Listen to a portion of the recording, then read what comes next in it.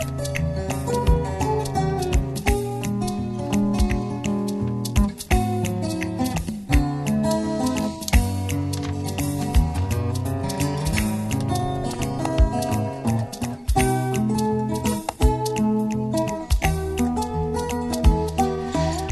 afternoon, I'm Al Kresta, thanking you for being here because we're going to take a look at some of the deep...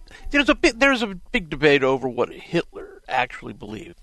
He's one of the most consequential figures, of course, of the 20th century. Even today, he continues to be spoken of as the embodiment of evil. We live in a society that no longer, has much to say about Satan.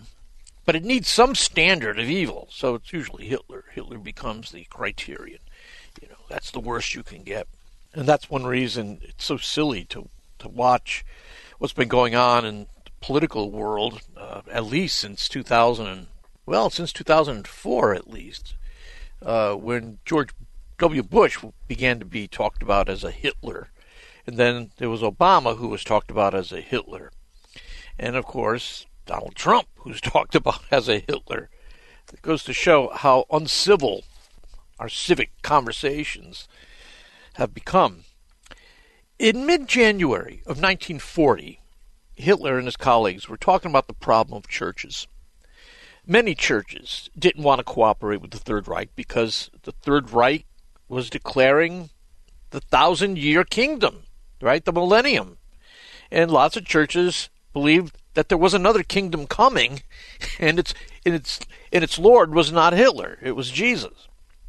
So Hitler sarcastically parodied, mocked Christian figures like Martin Niemöller, which he did in this particular conversation. Niemöller was the Lutheran pastor who was an outspoken critic and foe of Hitler. In fact, he spent the last 7 years of Nazi rule in concentration camps.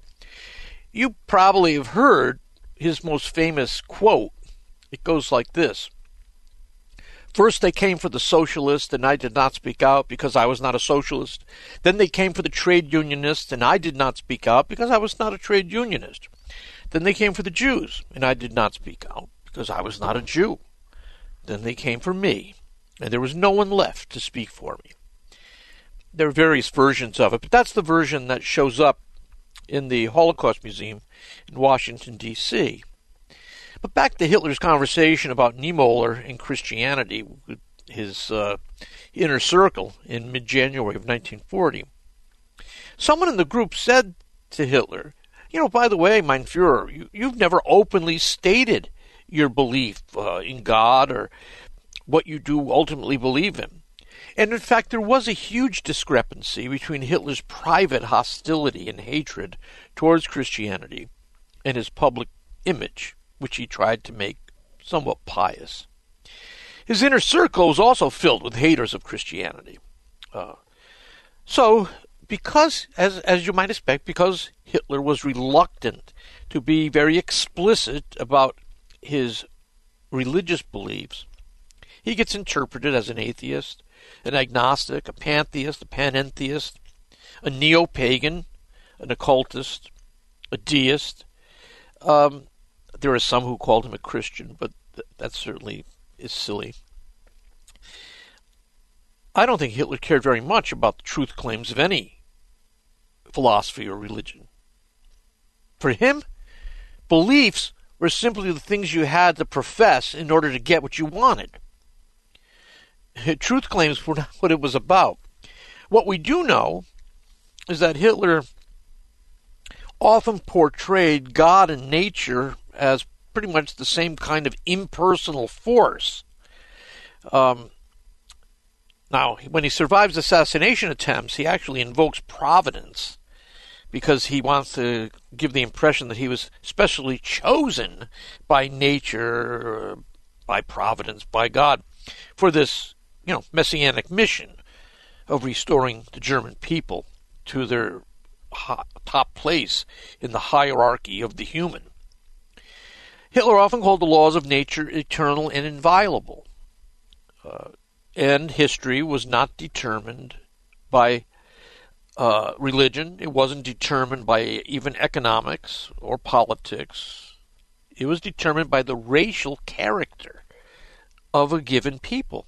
The way to understand the world, he thought, was through science, in particularly racial science, not religious revelation. In fact, the Nazis believed that they were the party, as I said earlier, of applied biology. It was amazing. They were the leaders.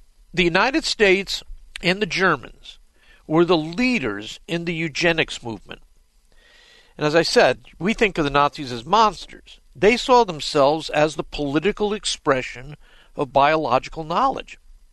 At the turn of the 20th century, before Nazism was a factor in German politics, at the turn of the century, German scientists took 50%, half, of all scientific Nobel Prizes. Even under Hitler, half the university students were in medical school. And Germans were the ones that discovered a link between smoking and lung cancer. They banned smoking in public places. They were banned the overzealous use of X-rays. So they were interested in public health.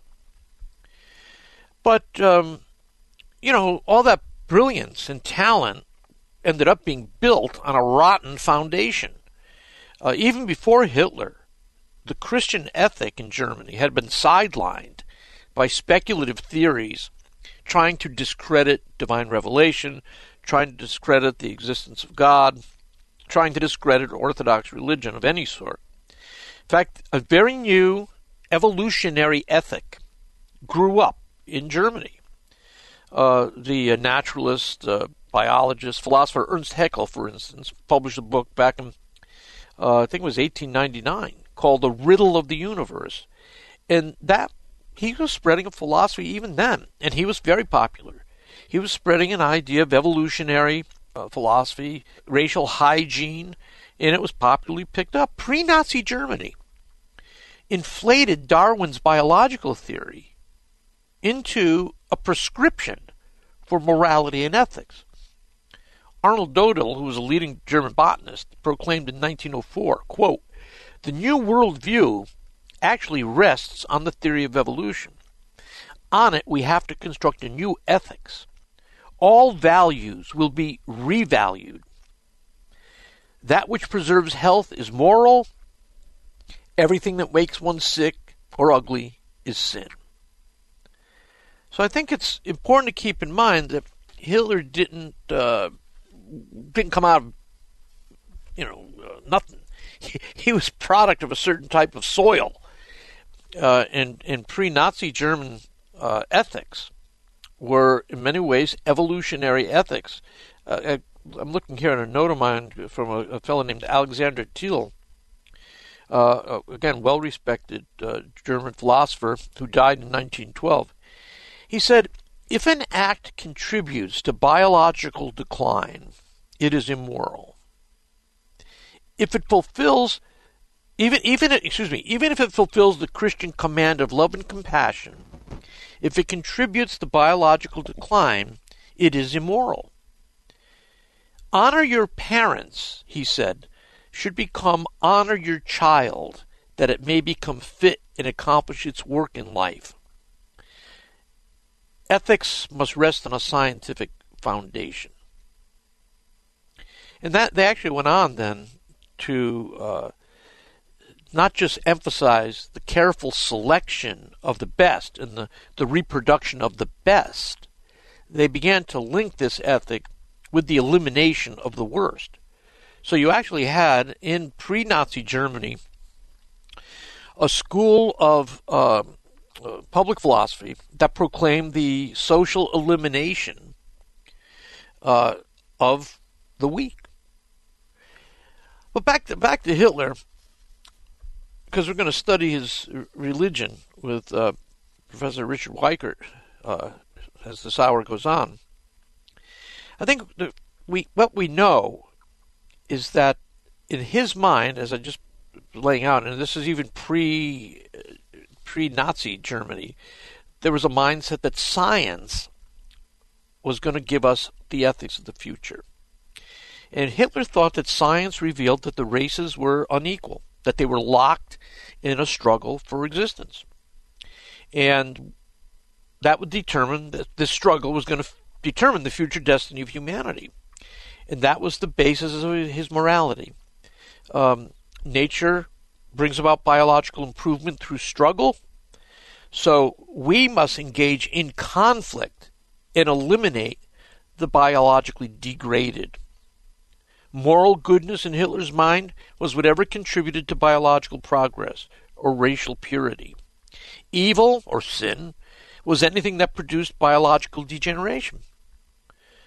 So Hitler thought he was operating in complete harmony with the cosmos, the universe, the law of nature, God, he would use that word. Killing the weak to make way for the strong was part of the divine plan. Murdering disabled Germans, launching expansionist wars to take territory from subhuman people like the Slavs, that was not only morally permissible, it was obedience to the voice of Hitler's, quote, God. That's how nature operated, right? So we follow nature. We are not superior to nature. We're the product of nature. There's nothing above nature, so we must live out nature's imperatives. For Hitler, as we'll see in this upcoming conversation with Professor Weichert, he saw the next phase of evolution requiring the elimination of the unfit and a return to a mythic age of Nordic racial supremacy. He wanted to see humanity, the Aryan race, reborn. It's funny, today we have a movement within modern society, not nearly as influential as the Nazis were, called the transhumanist movement. And they would deny that they have anything to do with Nazism. And I think that's true. But there's something they do share. They share the idea that in them, evolution has finally become conscious of itself. And now the evolutionary process must choose its next phase. We must now choose the next stage. The problem is, in their mind, there's a contradiction. Because evolution is a random, undirected process. And we are the product of random, undirected processes. And there's a great humor in the idea that the products of random, undirected processes should now all of a sudden begin to plan and have rational processes.